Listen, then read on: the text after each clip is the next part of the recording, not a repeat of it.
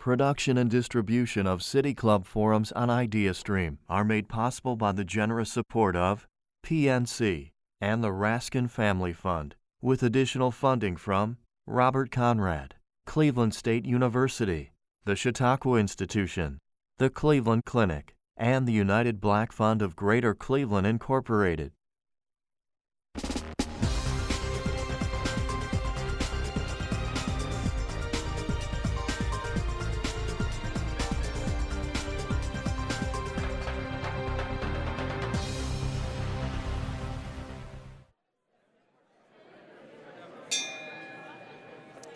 Good afternoon, and welcome to the City Club of Cleveland. I'm Robin Minter-Smyers, a partner at Thompson Hine and president of the City Club's Board of Directors. It's my pleasure to introduce today's speaker, one of my personal heroes, World War II veteran, pioneering entrepreneur, award-winning architect, and civic leader, Robert Madison. For many of us in this room, Mr. Madison requires no introduction. For others, we may not know the man, but we certainly know the structures he helped design. The RTA's waterfront line, First Energy Stadium, Rocket Mortgage Fieldhouse, the Louis Stokes wing of the Cleveland Public Library, and the Rock and Roll Hall of Fame, where he worked with legendary architect I.M. Pei, just to name a few. Mr. Madison, the great-grandson of slaves, became the first licensed African-American architect in Ohio in 1950. 4 years later, he opened Robert P. Madison International, the first African-American-owned architecture firm in Ohio, and just the 10th in the country, which still operates today. Throughout his career, Mr. Madison's countless architectural commissions and collaborations literally shaped the landscape of Cleveland and the course of architecture around the world. And he did this while overcoming racial discrimination at virtually every turn in both his personal and professional life. Today, as Mr. Madison approaches his 96th birthday, yes, that's worthy of applause.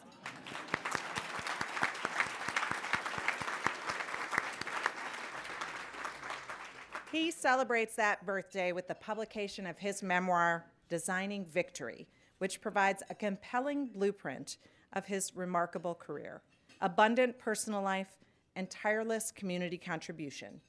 And today, he's here to share this story. Joining Mr. Madison on the stage is retired IdeaStream host Dee Perry. A Cleveland native, Miss Perry has spent 40 years on the airwaves and is best known for the 20 years he spent hosting the arts and culture interview show, The Sound of Applause, on 90.3 WCPN. She is the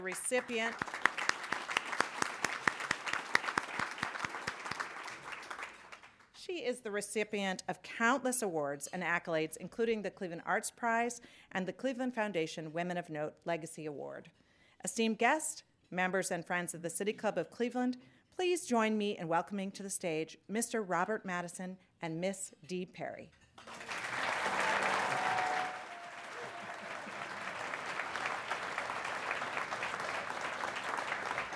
Thank you all so much. It's a great privilege for me to be here, Robert.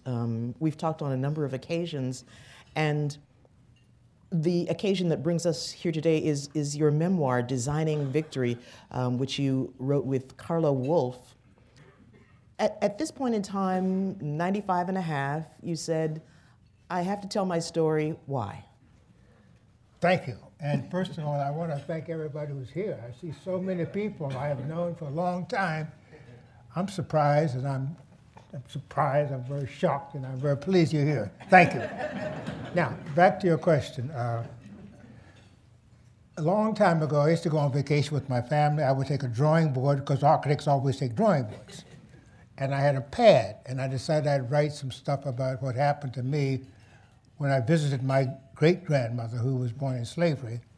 And I wanted that message to be left to my children. And 5 years later, I wrote another piece about it. And several years later, so about 3 years ago, I retired from practicing architecture. I can no longer do computing architecture as they do now. They don't know what a slide rule is. T-squared, but that's all right. So I decided that maybe I'd start writing more about this book, and I met my friend Carla Wolf, and we started writing. And I'm really impressed with how much my memory still is and how much I can think about things. And as I began to think about life and what happened years ago, I said, you know, this is really kind of interesting. And I decided, gee whiz, let's make something out of this. And that's when I got my friend Carla Wolf and his group to come and help me write this book. And so I'm really pleased that it's there, and I hope that people can read it, and I hope they can benefit from it from the point of view of being able to take on challenges and meet them head on and do what you can to win. And that's what we did. And you met a lot of challenges head on in your path to becoming an architect, but I want to take you back to the beginning for a little bit. You've talked about how your mother set you on a certain path when she told you as a little boy that you were going to become an architect.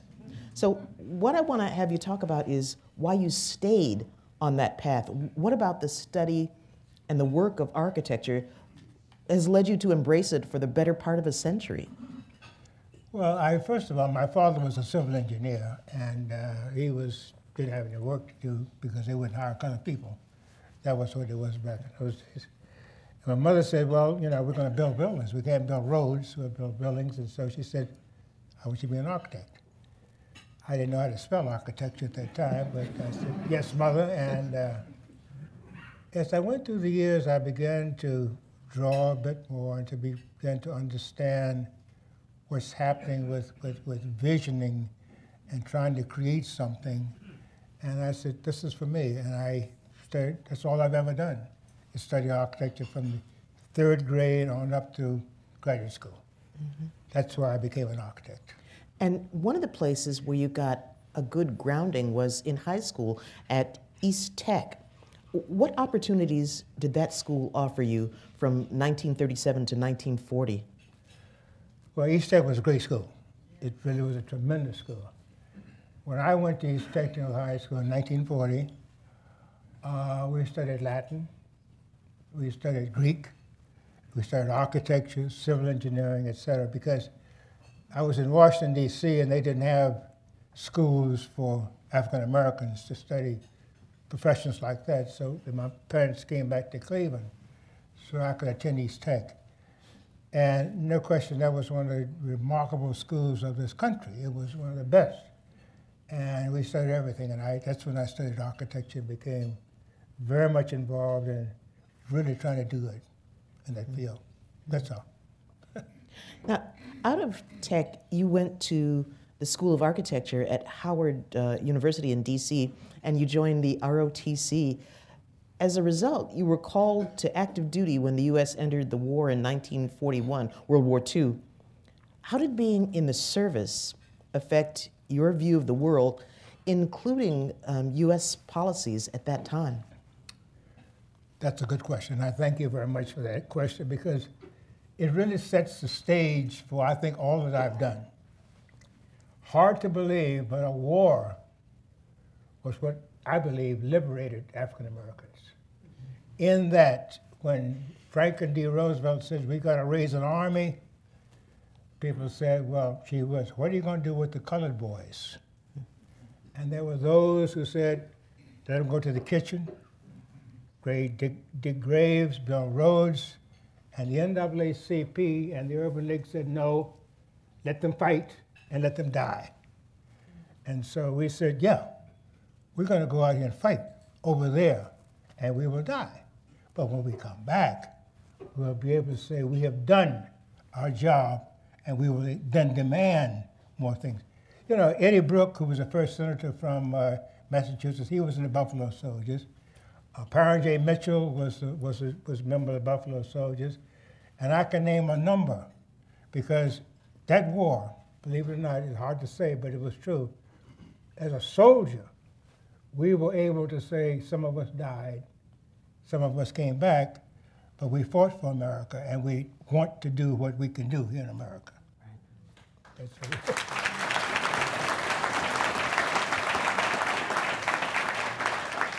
And you came back, but you were seriously wounded in the war and came back with several medals as a result.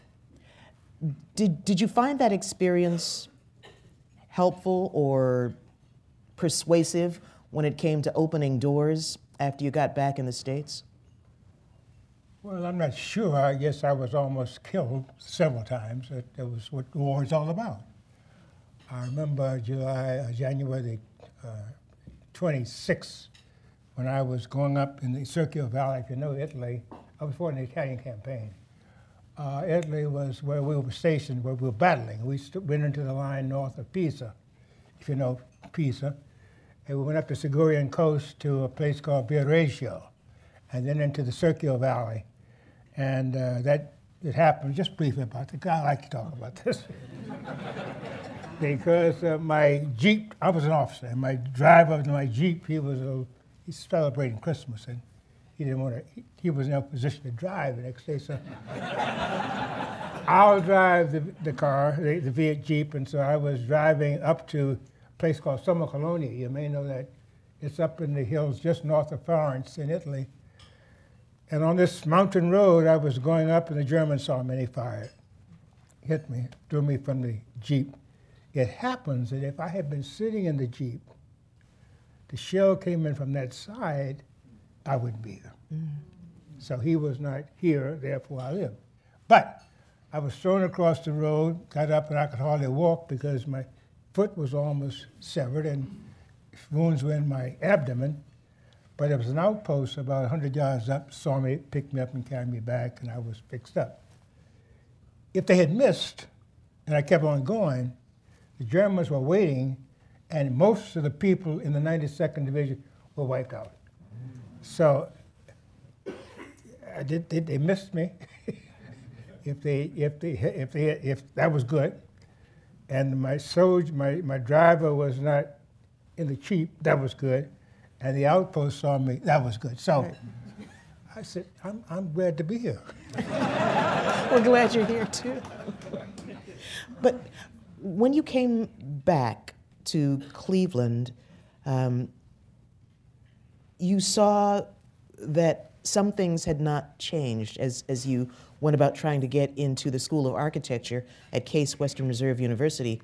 And in that instance, your war experience, I think, you went into battle in another way.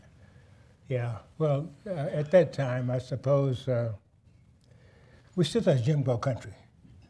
We still lived in a place where black people, African Americans, colored, whatever you want to call it at that time, were not welcome.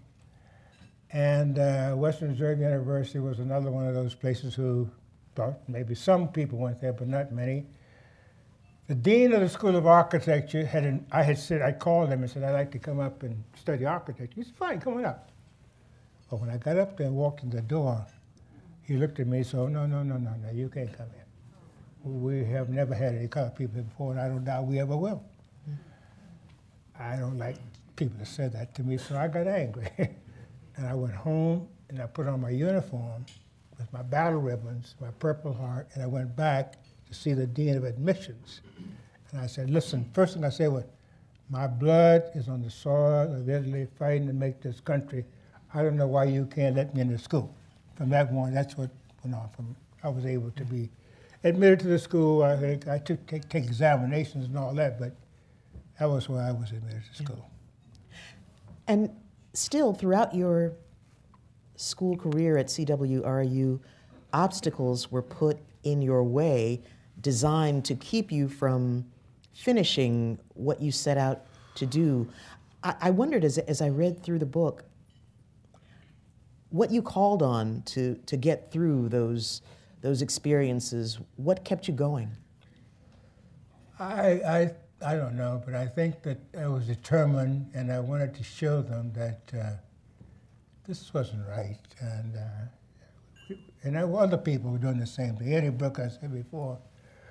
But we were determined to stay, and I had some difficult times. They gave me courses I was supposed to flunk. I didn't flunk. And then they had a party at the Lakeshore Country Club where everybody went, so I came late. And they said, no, we don't, you got to eat in the kitchen, or we can't serve you here because we don't serve colored people here. So I said, gee, I don't understand that. And then Phil Hart, a friend of mine, came from the back room and said, if Bob doesn't eat here, I don't eat here. And if I don't eat here, nobody eats here. They had 300 meals in the refrigerator. So they let me eat here. It was an economic decision. But that was the sort of thing that I said, I'm not alone. A lot of my peers did the same kind of thing, fighting for that. On the other hand, it wasn't all darkness and doom. During your CWRU years, I was reading that you had the support of a young lady whose name would later be written large in history. Coretta Scott was her name then. What did she add to your life?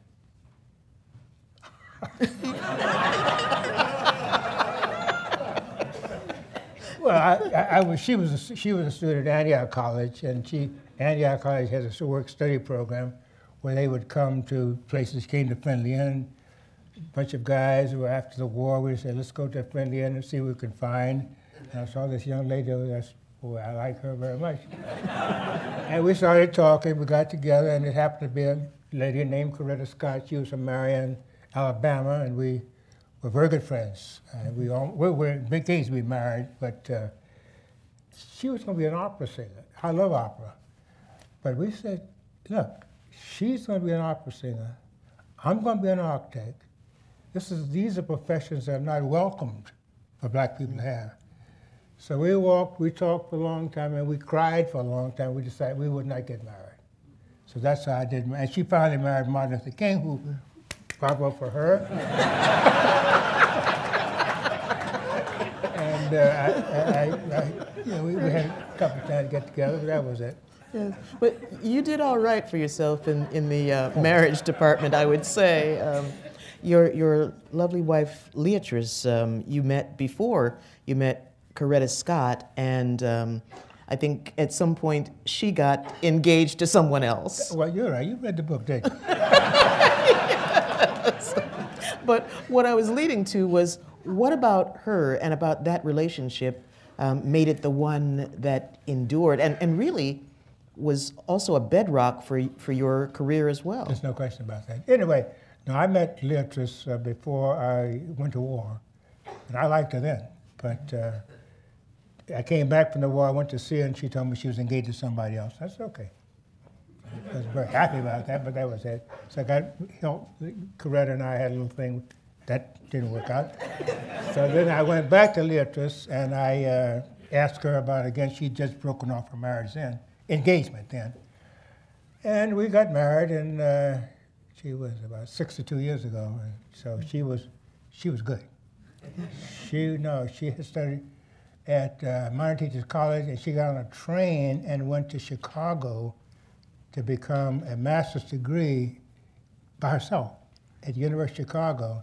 She was an educator, and we were married, and she really was almost she worked teaching school while I was trying to get practice, because I didn't make any money the first couple of years. If it hadn't been for Leatrice, I wouldn't be here today, because she was a bank account. But she was also an engine that pushed you. There's a part in the book where you talk about sometimes she was pushing and you were pulling, and sometimes it was the other way around. Well, I think the most important thing was after we got married, I had a difficult time getting a job. I went to Robert Little's office. Some of the architects here know Robert Little. And other architects in this town said, we don't hire colored people. It's okay. But I went to Bob Little. I said, look, I'll work for you for free for 2 weeks. And then you can decide. Well, he hired me. Well, when I finished reserve, they had not given me the courses I was supposed to take. They wanted to get rid of me, so they got rid of me.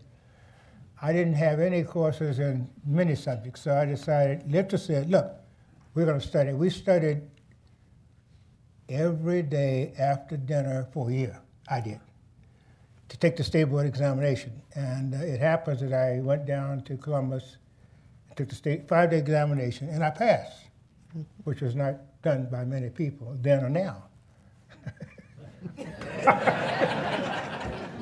And I became an architect there. But Liltus was really and then after that, she said, let's go, you need to get a bachelor's degree, a master's degree. I said, really? And it happens that she said, let's go to Harvard. Harvard? Me?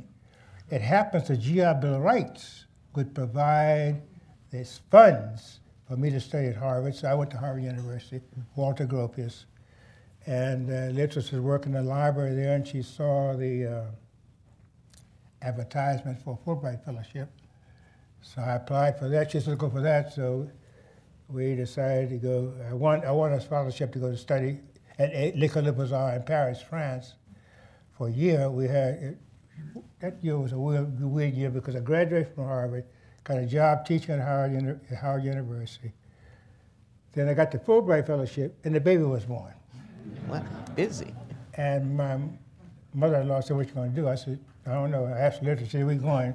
Mother-in-law said, you're crazy.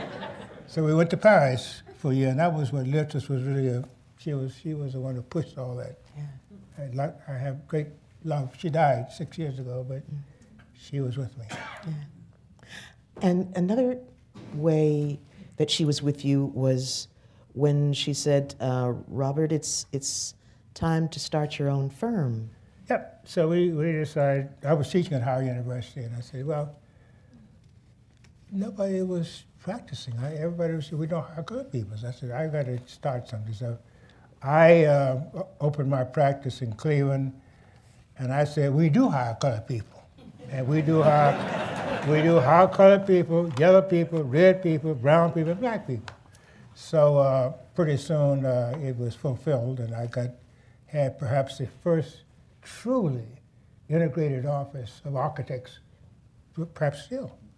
Because near the end, my vice president was Jim Lim, who was Chinese, and Chinyaya Paramasivan, who was Indian. He was brown. He's me, and Chester Gray was black. We had a wonderful, wonderful time. But that was what I felt strongly about. That's what America should be about. That's what I wanted to do. And we were able to get work in Cleveland. Mm. But you make it sound so easy. I'm wondering what kinds of challenges you faced in building that client base right from the beginning. Well, you know, you have to know people to know people, and I didn't know a lot of people in the industry, and I didn't belong to Union Club or other clubs like that. So it happens that some doctors I knew, African-American doctors, decided they needed a place because they could not find offices to work because nobody would let them rent in their places. They didn't have privileges in the hospital, so they asked me if I'd design a building for them. I did, first building. And they won a design award from AIA in 1957. So that was what I did become there. But, you know, life is what it is. But one thing which really I feel strongly about, I talk about really, in 1957, Cleveland was going through what was called a third downtown reawakening. People over there at the planning table know all about it. There they are. That's Hunter Morris. Anyway, Cleveland's third downtown reawakening. And they asked me to write a report. I.M. Pei was the architect for the entire plan. You know what? It's too bad that that third downtown reawakening was not fulfilled because among the things that were required was a subway system. And it had been approved. But the wrangling that went back and forth for so many years, it was not approved. And I see even today that in terms of planning, I'm a planner also, that the elimination of that subway system was not good for Cleveland. We also had the Shoreway, which we objected to very strongly. Shoreway prevented people from going freely to the lake. The subway system created all the downtown. Well, I don't.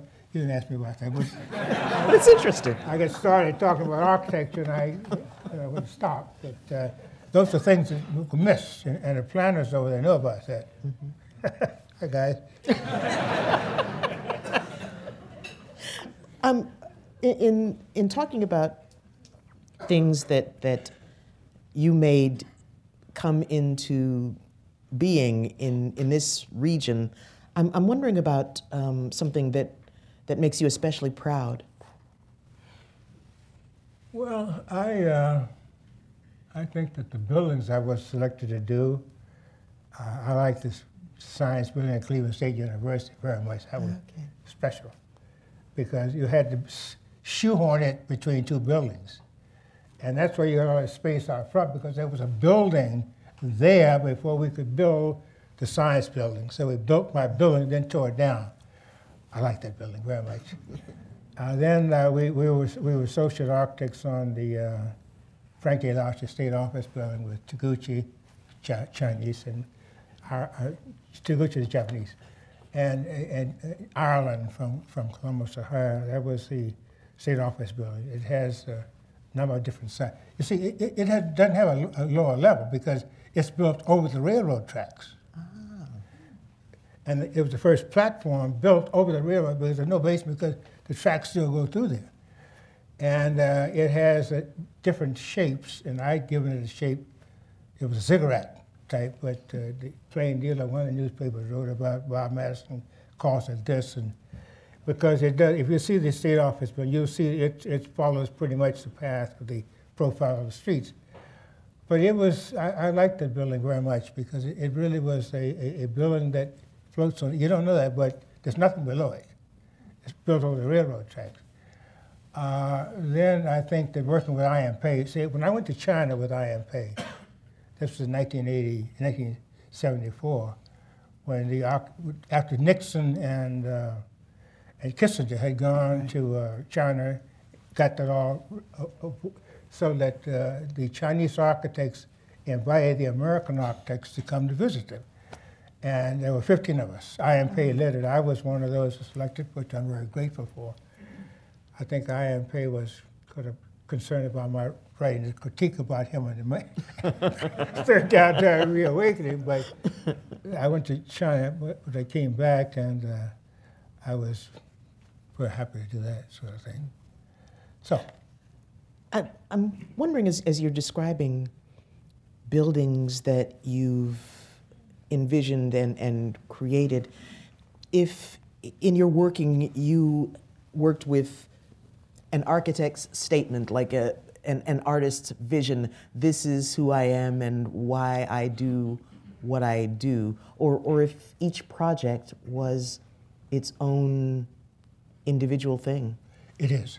You know, you got a piece of ground. It's a flat piece of ground. You got 4 lines. That's your plot. And you have a program. Oh, architects know this, but the idea is to create a building that does a number of things. Number one, it is to solve the problem for which it was just intended. A medical building, a college building, a house, or something like that. And then the environment is what I feel strongly about. What's next door, what's around the street, and how does it improve, uplift the environment in which we live in. And that's what I believe that these architects are going to criticize me, but sorry. But the ability to think strongly about what it is we're trying to do and how it affects people who see it, people who live with it, people who live in it, and to have it come out for a long time to be. So it becomes a part of that community and enhances it, makes it better. That's what I'm trying to do. Architects here. Well done. Disagree with me. It's okay. I think it's time to invite questions, but first Robin's going to come back and lead us to it.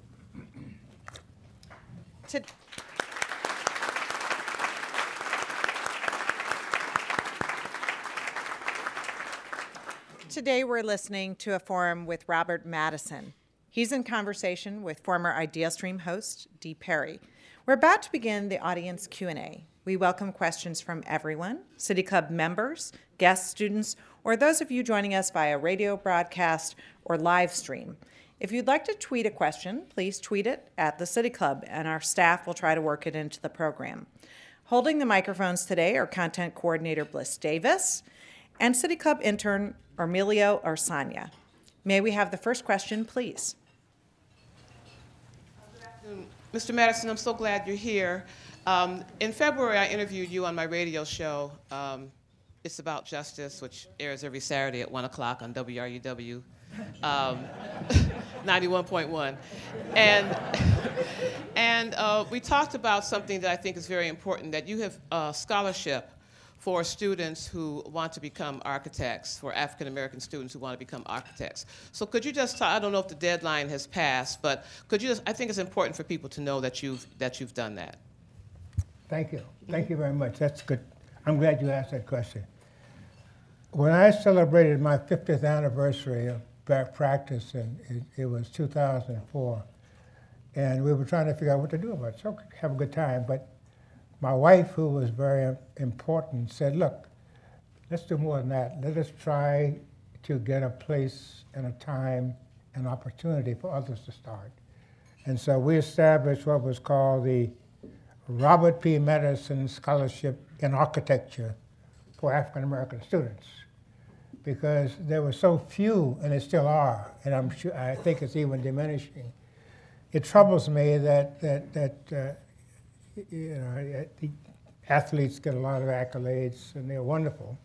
I like LeBron and all that. But you know, there are other things that people can do. And I felt so strongly that architecture is one of them. It's wonderful. It takes a little time to get ready. And so we said, let us have the scholarship. And therefore, it's in the Cleveland Foundation, where you can send any amount of money you want. And each year, students will apply for it, and it's awarded. And I'm very delighted to feel that there will be others, at least who have the opportunity to study architecture, whether they do or not, it's there. So thank you so much for asking.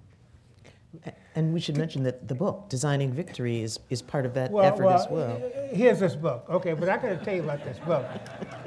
You see, Carlo Wolf. Stand up, Carlo.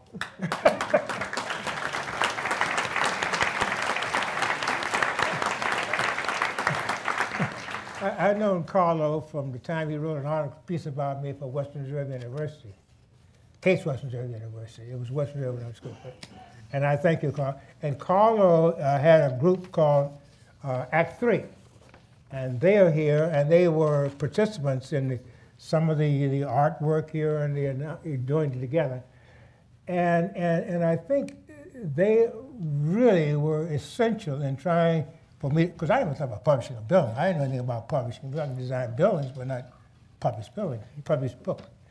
So they did this, and I hope that young people would read it, and again, not for me, but for the understanding of the struggle that one endures, and when one wins, it's great. You know, my favorite expression comes from Theodore Roosevelt.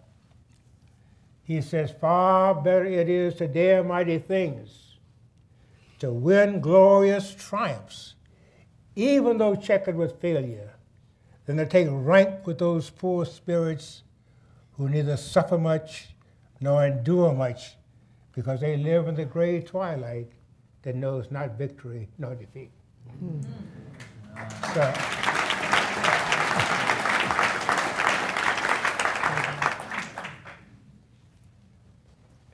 good afternoon. Such an honor to hear you speak, Mr. Madison. I'd be curious to hear your thoughts about, as demographics shift in the city of Cleveland and populations shift, how do we continue to repopulate our city but build inclusive communities, and what can architecture do to help that?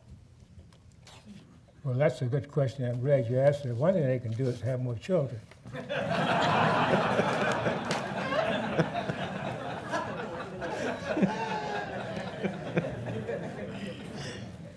But I do have here some statistics, whether you know it or not, but in 1920, Cleveland was the 5th largest city in the country, after New York, Chicago, Philadelphia, Detroit, and Cleveland.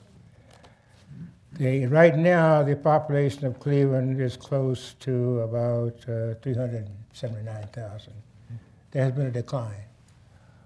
I can't answer that question. I think that the tremendous assets that Cleveland has. I think that in addition to the first, second, third downtown reawakening, that was called the Gateway Plan, which includes all those. And you cannot beat what's happening at University Circle with the Cleveland Museum of Art, the orchestra, the university, Cleveland Clinic, wonderful architectural places. But I think that what has to happen is that the universities have got to produce more people who want to stay here.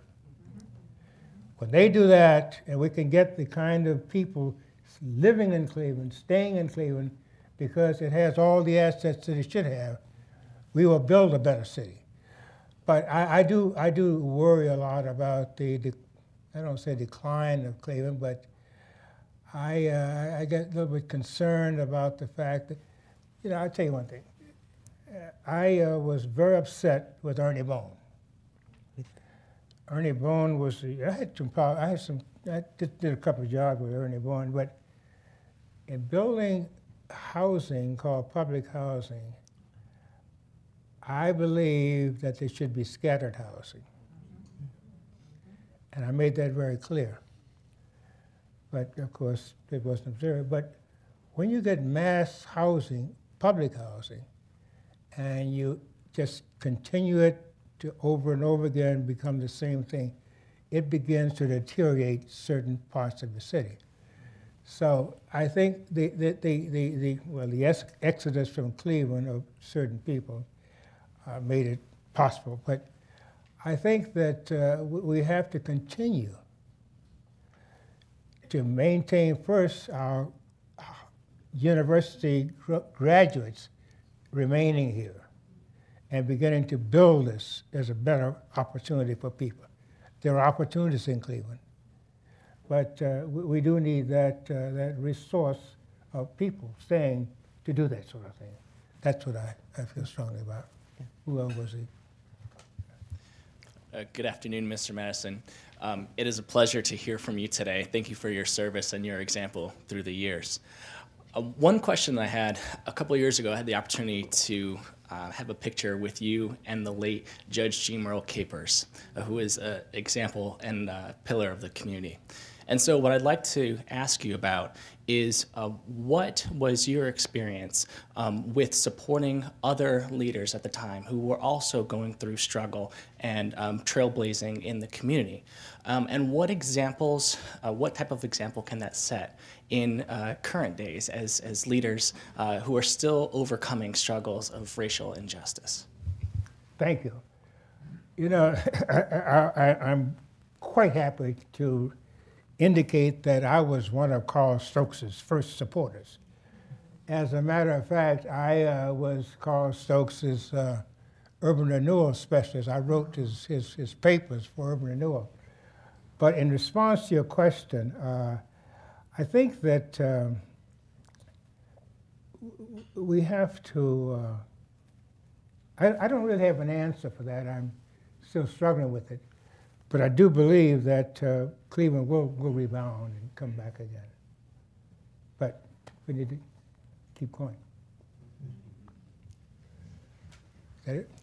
Hello, Mr. Madison. I'm so glad to be here today, and thank you for coming out and speaking to us. I was just wondering if you have any advice for young architecture students or young minority architecture students.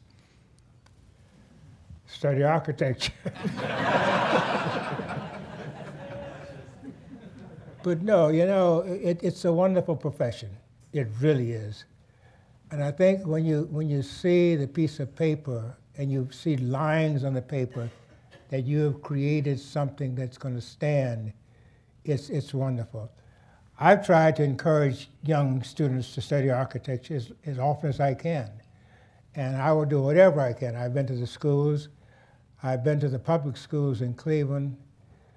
I don't get the kind of reception that I would like to have from some of the teachers, because I don't think some of the teachers really understand what's happening. But there's no question that young people must begin to become, because we got to create this, maintain the fabric of the city. My friend right here is doing it. Tell him what he's building buildings. But it's important that we do this sort of thing, and I would encourage all along, and especially if the public schools can begin to embrace the kind of curriculum that at least begins to lead to some substance of what it's all about, drawing and housing and building, and become involved with people who live in cities and how they live in these cities and what they can do. So I think that schools have a great deal to do with. I'm not terribly happy with what's happening at Cleveland's public. I'm a graduate of the Cleveland's public schools, East Tech. So I think the Cleveland public schools have an awful lot to do, but I would encourage you to do that.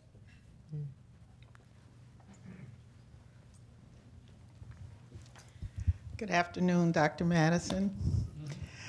I loved East Tech. I was a college counselor there, but I'm a graduate of East High, so Blue Bomber. Anyway, my question is, do you believe in this day and time we still need a community resource like the Future Outlook League was in your time? Since you graduated from East Tech, I'm sure you knew Woolworths at the 5 and Dime on 55th. The Future Outlook League took my mother from being a waitress there to a graduate of Kent State at number 15 in her class. Makes me. So I know that the impact of professionals like you, like the attorneys who ate at the dime store, and other community participants who were like my mother at one time, could do something, because you're right. The schools now are failing our children, and we have discussed this, but I feel there is hope, like my friend Merle, to do something, and I would like to hear what you think about that. Well, I certainly agree with you. I think that the schools are that's the beginning where we get our new people who are going to populate the society of ours. But I do think that we need more people going into teaching. See, my wife was a school teacher, but back in those days they had what was called teachers' colleges, in which they devoted totally. I will never forget the time that my wife was telling me about having to go to get the examination to become appointed to a teacher. And they were observing how her fingernails were polished, how her attire was, so that the teacher was really an example of what we all ought to become.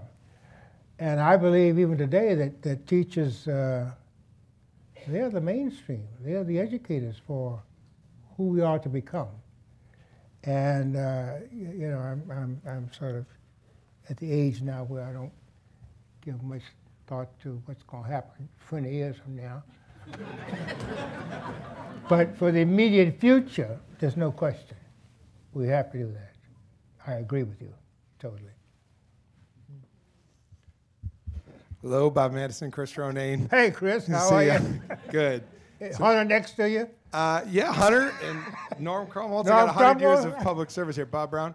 And also your fellow Landmark Commission member, Paul Volpe, and Tony Coyne is on the.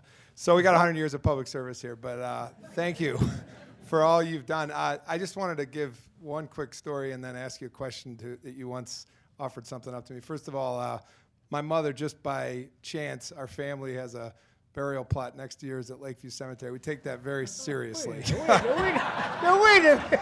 No. But I just wanted to say something about Bob Madison. I'm not ready. First of all, yeah.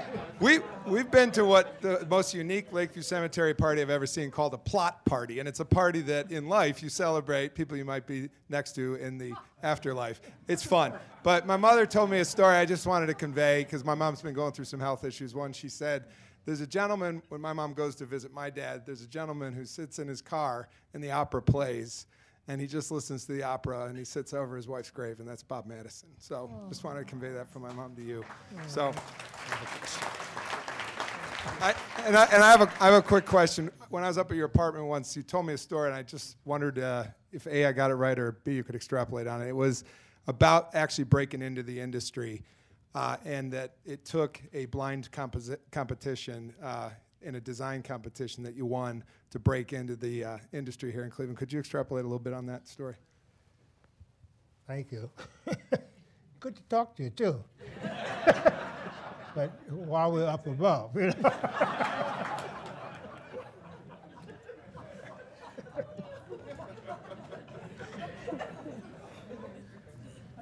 Now, what happens in I opened my practice in 1954, and whoever heard of a black architect was what everybody said. So I had to make myself known, so they had an architectural competition. This was to design a small house for the state of Ohio by the Builders Association of Ohio. And I entered the competition. Not only I entered once, I entered two panels. And you know, there's no name visible, so I entered these two panels in the Ohio home competition. I had been in practice, I think it was 3 years at that time. And when the announcement was made, I received third prize and an honorable mention. And then they heard of a black architect. But that was a competition. I thank you for remembering that. I don't forget it. But no, that was a moment which was really kind of rewarding. We beat them. We beat them.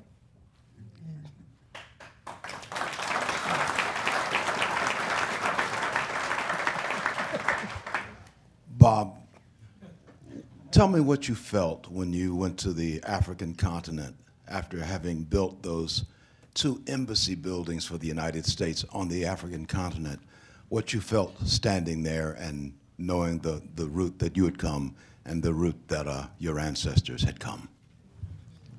Thank you, Leon. You know, Leon Bibb was a famous commentator.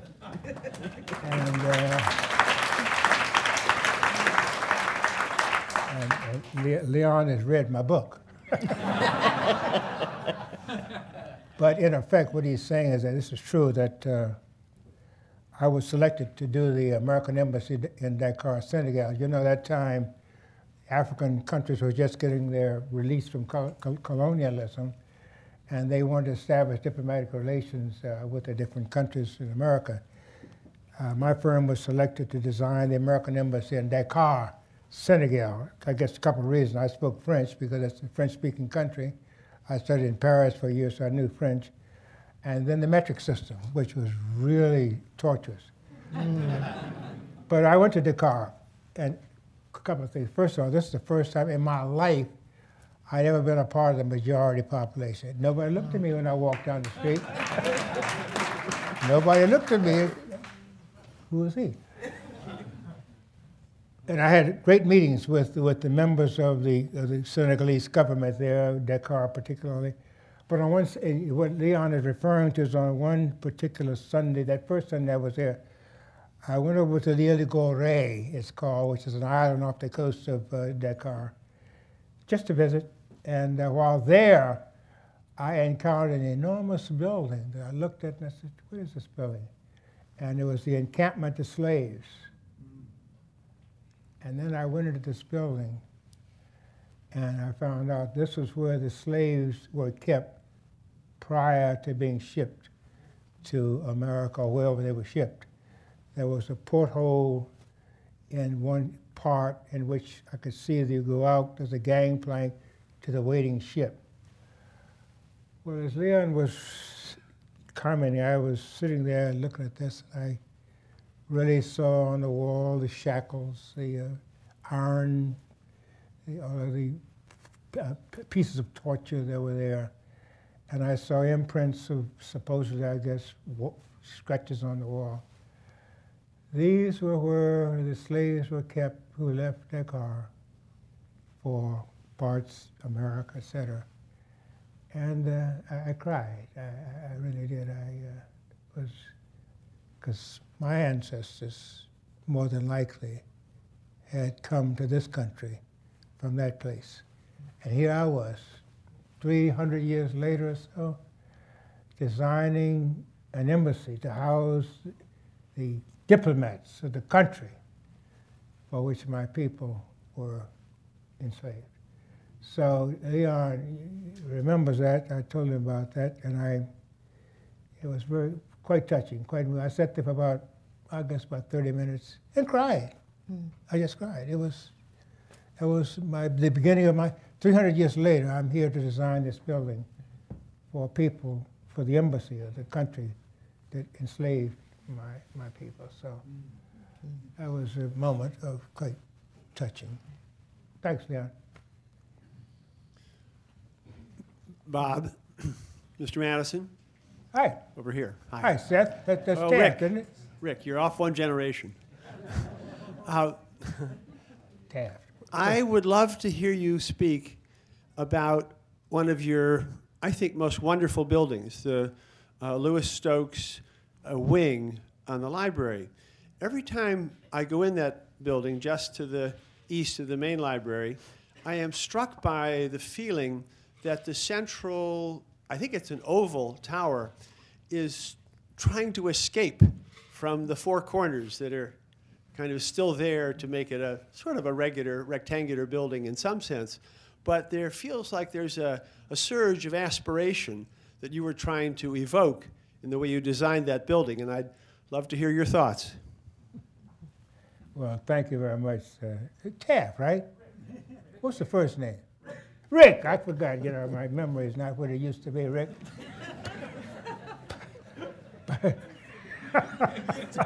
Better than most of ours, Mr. Madison. But no, we were with Malcolm Holtzman. Malcolm was the lead architect on that project, and I was the associate architect here in Cleveland for the building. You know, that's a tremendous building. It was built, I think Walker Weeks do that building some time ago. So there was going to be an addition next door to it, and we were involved with Malcolm to design that building. And there was a great debate going on about, because of the classicism of the old library, which was the Burnham Plan, as you know. Daniel Burnham's the first downtown reawakening. Remember, keep me going, okay? That was the Daniel Burnham Plan, in which the library was one of the major buildings on that corner. But we had to give another wing. My job primarily was the restoration of the existing library. And one of the key things there, it was built in 1926. They didn't have air conditioning then.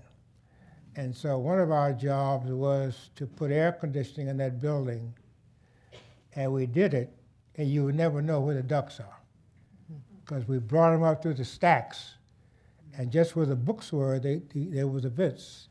So the job was really to try to create, to develop the air conditioning system without any visible observation of what was going on. But the total complex was there, and Malcolm and I talked for a long time about the tower and how the curvature of the tower that faces Superior Avenue, I think it was on Superior Avenue, would not detract from the other parts of the Burnham Plan. And what you see, the stones are exactly from the same quarry that the original stones were from. And the curvature there was to try to diminish the impact of what was taking place with the main library. So that was what took place. If you read my book, you'll find out where I know we got to go. But Malcolm and I had a big debate in that the mullions, he wanted to be yellow. And I had said, oh, no, we're not going to have that. So we took them out. 20 years later, I went up there, I was going to the opera, and I wanted to see Malcolm, and we started talking. I said, Malcolm, you're right. It should have been yellow.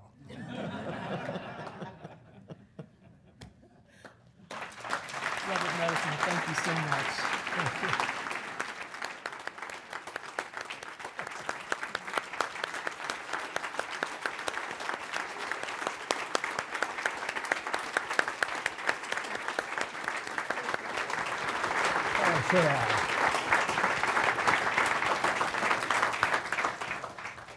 Today at the City Club, we have been listening to a forum with legendary architect Robert Madison. He's been in conversation with former IdeaStream host Dee Perry. Additionally, we welcome guests at tables hosted by Act 3, the AIA College of Fellows, City Architecture, the Cleveland Foundation, the Construction Employers Association, Cuyahoga Community College, Richard Bogomoni, Michael and Ariel Jeans, Robert P. Madison International, and UCI. We thank all of you for being here today. The sale of Mr. Madison's book, Designing Victory, a Memoir, is provided by a cultural exchange. And that brings us to the end of today's forum. Thank you, Mr. Madison and Ms. Perry. Thank you, esteemed guests. This forum is now adjourned. For information on upcoming speakers or for podcasts of the City Club, go to cityclub.org.